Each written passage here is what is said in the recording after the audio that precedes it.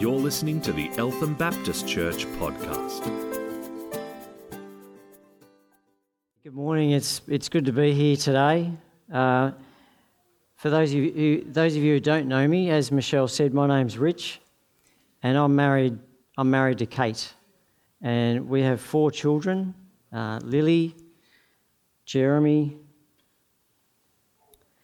Adelaide, and Nathaniel. And we live in Wattle Glen, just around the corner from the Scots. We've been coming along to Eltham Baptist now for about 6 months. Let me say a prayer too. Lord, help us to hear your voice today.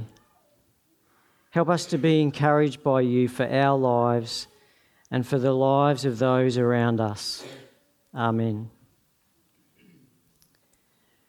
Today I want to start with a few questions for us to ponder, and then I want us to explore how God might want us to respond as we look at some readings from God's Word. I like what Michelle was saying as we think about this year. It's a new year, new pages. How are you feeling about this year? Are you excited about the year, or maybe stressed? Maybe you're feeling overwhelmed as you start to think about all the things that need to be done, or you want to do, or that's going to happen. Then the other question is, what is God calling you to do this year? Or what have you resolved to do differently as you follow God's prompting in your life? We'll just put those questions to the back of our minds now, and let's look at some scripture. If you've got a Bible there, open up to Psalm 46, and let's read that together. Psalm 46. God is our refuge and strength, an ever-present help in trouble. Therefore we will not fear, though the earth give way and the mountains fall into the heart of the sea, though its waters roar and foam, and the mountains quake with their surging. There is a river whose streams make glad the city of God, the holy place where the Most High dwells. God is within her. She will not fall. God will help her at break of day. Nations are in uproar. Kingdoms fall. He lifts his voice. The earth melts. The Lord Almighty is with us. The God of Jacob is our fortress. Come and see what the Lord has done, the desolations he has brought on the earth. He makes wars cease to the ends of the earth. He breaks the bow and shatters the spear. He burns the shields with fire. He says, "Be still and know that I am God. I will be exalted among the nations. I will be exalted in the earth." The Lord Almighty is with us. The God of Jacob is our fortress. In Psalm 46, we see a celebration of the security of Jerusalem as the city of God. It probably predates the exile. However, as a song concerning the city of God, in verse 4, it remained for Israel a song of hope, celebrating the certain triumph of God's kingdom. It was originally liturgical and sung at the temple, with 3 stanzas sung by different parts with responses in verse 7 and 11. In verse 4 we note that it says, "There is a river whose streams make glad the city of God." But let's consider that Jerusalem did not have a river. Babylon, for example, had the Euphrates River, but Jerusalem had no river. The Jordan River is miles away. So what does this mean to say then that there is a river? The river is a metaphor for the continual blessings of God. As God controls the heavenly storehouse, which is the source of rain, which feeds the rivers of the earth, so God is the fountain of life, and hence the river. This reminds us too of Jesus offering living water to the Samaritan woman in John chapter 4, where Jesus says of Jacob's well in verse 13, "Everyone who drinks this water will be thirsty again, but whoever drinks the water I give will never thirst. Indeed, the water I give will become in him a spring of water welling up to eternal life." Later in John, we read in chapter 7, verse 37, where Jesus calls out to the crowd, "If anyone is thirsty, let him come to me and drink. Whoever believes in me, as the scripture has said, streams of living water will flow from within him." And the commentary by the writer of the gospel follows in verse 39. By this he meant the Spirit, whom those who believed in him were later to receive. All believers now have the Spirit, as St. Paul makes clear in his letter to the Ephesian Christians, chapter 1, verse 13. Having believed, you were marked in him with a seal, the promised Holy Spirit. As Christians, we have the river of life flowing within us.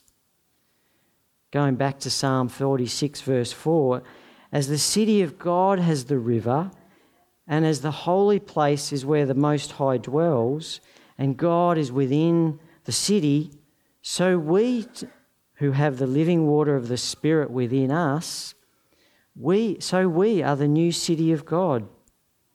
We are the new Jerusalem. God is within us.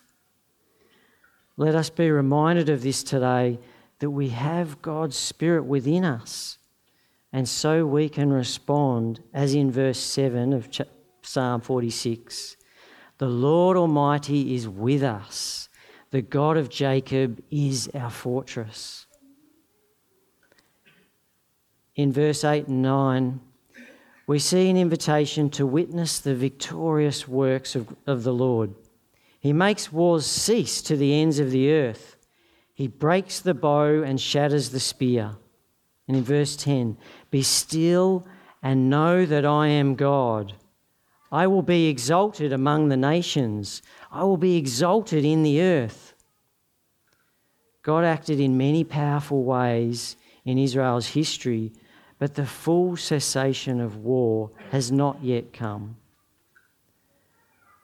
God has been exalted and continues to be exalted through the life, death, and resurrection of Jesus, but the full glorification is waiting for Jesus' second coming, his triumphant return.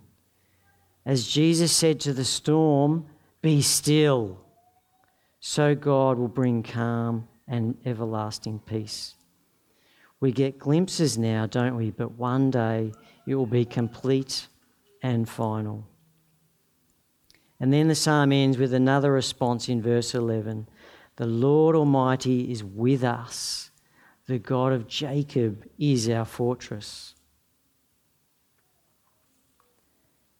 Let's come back to my earlier question.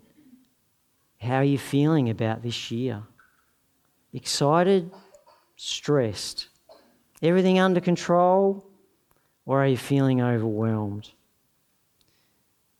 I was feeling great last week while I was on holidays. We were down the beach. I loved it. Do I go for a surf? Do I read a book? Or do I have another piece of my wife's yummy fruitcake? And then we got home and it was time to take up my various responsibilities. Work, family demands, bathroom renovations. We had a leaking shower at home, which has turned into a full bathroom reno. You know how it goes. Also, the week before, it was my brother's birthday. My brother Gray died 2.5 years ago. I miss him, even though I know that he's resting in peace. So with all that, the reality of life was hitting home, and I was feeling overwhelmed. I took it to the Lord, and he gently reminded me that he is our refuge and strength. It's not about us feeling in control, feeling strong, but about remembering that God is in control, that God is strong, and that's what matters. I felt the Lord saying to the wars going on in my head that to be still. Be still and know that I am God. Sit still and focus on God. And so I prayed and I praised. I told myself that God is my refuge and strength. Though initially I didn't really feel like it. Didn't feel like it was true.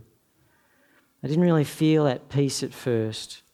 In time the peace came, but there's a time, isn't there, to speak out God's truths, even though you might not feel it, to rest on God's truths. As we said earlier, after the exile, Psalm 46 was a song of hope for Israel that God would triumph.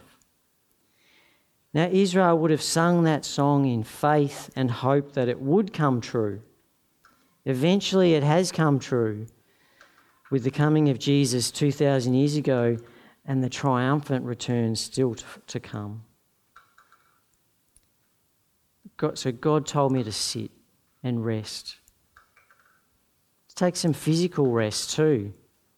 Sometimes physical rest is needed to help our sense of well-being too, isn't it? As we sit, we also need to walk. This reminds me of Watchman Nee's famous book, Sit, Walk, Stand, if anyone's read it. And I'll borrow a little of what he said. As we sit with what God has done, we also need to step out in faith and give God's love to others. Our walk is another way to describe our way of life. The way we walk is how we treat others. In Ephesians 4 verse 1 and following, St. Paul urges his readers to live a life worthy of the calling you have received. Be completely humble and gentle. Be patient, bearing with one another in love. Verse 26, in your anger do not sin. Verse 29, do not let any unwholesome talk come out of your mouths, but only what is helpful for building others up. Verse 32, be kind and compassionate to one another, forgiving one another just as in Christ God forgave you. The list goes on, but we need to walk or live as if we are in the city of God, worthy of God, and God will be exalted. And what's more, we will know God's peace. We also need to be physically active, to literally walk or something, which will also help our sense of well-being. As we sit and walk, so we also need to stand. In Psalm 46 verse 2 it says, we will not fear though the earth give way and the mountains fall into the heart of the sea. But how do you do that when you're feeling full of fear, when you're feeling overwhelmed? How do you say we will not fear? St. Paul gives clear direction in Ephesians 6 verse 10 and following, where he says, finally be strong in the Lord and in his mighty power. Put on the full armour of God so that you can take your stand against the devil's schemes. For our struggle is not against flesh and blood, but against the rulers, against the authorities, against the powers of this dark world, and against the spiritual forces of evil in the heavenly realms. Therefore put on the armour of God, so that when the day of evil comes you may be able to stand your ground, and after you have done everything, to stand. Stand firm then, with the belt of truth buckled around your waist, with the breastplate of righteousness in place, and with your feet fitted with the readiness that comes from the gospel of peace. In addition to this, take up the shield of faith, with which you can extinguish the flaming arrows of the evil one. Take the helmet of salvation and the sword of the Spirit, which is the word of God, and pray in the Spirit on all occasions with all kinds of prayers and requests. It's a great passage, isn't it? There is a battle and we need to be prepared to fight with God's help. When we feel overwhelmed and find it hard to press on, it's good to be reminded that this inaction can play into the hands of the evil one who wants to steal, kill, and destroy. We need to stand on God's truths, such as God is my refuge and strength, and stand up to any lies that in our heads, such as, you can't do that, or you're not good enough for that. Sometimes we won't know what the lies are in our heads unless we speak them out and are prepared to stand up for what we believe and be open to be challenged by a loving community. We don't want to listen to the evil one's lies, but we do want to listen to God's truths that he wants to teach us through good people around us. Let me give you an example from a men's group I was in several years ago. I'm in another men's group now. If you don't know, a men's group it's a modern term used for a particular type of confidential sharing and support group for men. They've gained popularity in the last 10 to 15 years in Australia. In the men's group, we get together and share what's going on in our lives. And the emphasis is on what we're feeling and not on so much what we've been doing. We aim to listen with respect and not judge or solve each other's issues. One night, another man was sharing and I started feeling angry about what he was saying. I can't give details due to confidentiality, but I thought, how dare he say that? To date in the group, I'd been loving, respectful, gentle, as what I thought was appropriate for a good Christian. But I'd been recently challenged to question the stories in my head to see if they were really true. But Jesus wasn't always gentle, was he? I'd had some issues with self-care and boundaries, and I realised that I had some lies that I was holding on to. And so I was challenged to speak out what was going on in my head to see if it was true. Pick the right time and place, of course, but be open to be challenged. I felt comfortable with this group, and so this night, after I felt angry at one of the men, we had a chance to respond to what was shared around the circle.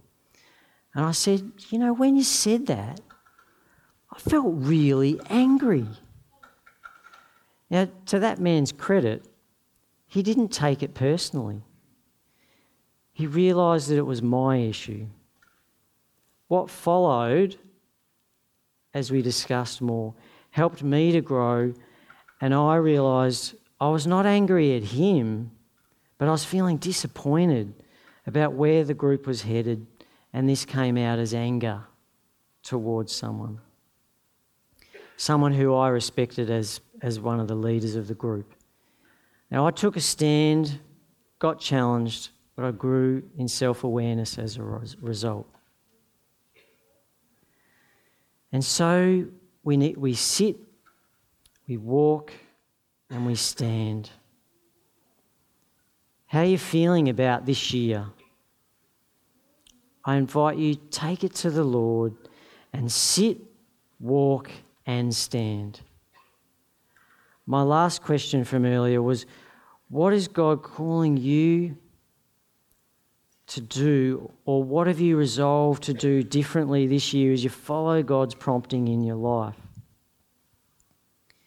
I've felt God prompting me to hand over the leadership of the men's group that I'm in, to allow others to step up and grow in leadership and service. And I also feel God calling me to get more involved in a program called Common Ground. It's a men's program that helps men find what is common to all men and be encouraged to share respectfully and learn from each other to become better men. It's a great pathway into forming an ongoing men's group. Combines my passion for men's work and mission. It's a great way to build relationships with other men, particularly men who are outside the church. We need more Christians to be involved in this. So talk to me if you'd like to find out more. As we conclude, I'll ask again, what is God calling you to do this year? Don't let it be just another New Year's resolution that slips by the wayside. As you think about your answer to this question, think about what might sabotage you. Will it be busyness? Will it be self-doubt? Will it be lies in your head? Or will it be weakness? Remember to sit with the truth that God is our refuge and strength. Remember to walk out there, to step out in faith. And remember to put on the armour of God and take a stand. Because there is an enemy that seeks to stop God's plans for our lives. But know too that we're on the winning team. We're on the winning team. So sit, walk, and stand. Let me pray. Lord, help us to sit, to walk, and to stand. Be glorified in our lives, we pray. Lord, I also want to pray for Luke as he comes up now to share part 2 of your message to us today. Help us to listen and hear what you have to say through him. Amen. You've been listening to the Eltham Baptist Church podcast. If you'd like to hear more or simply pay us a visit, go to www.elthambaptist.net.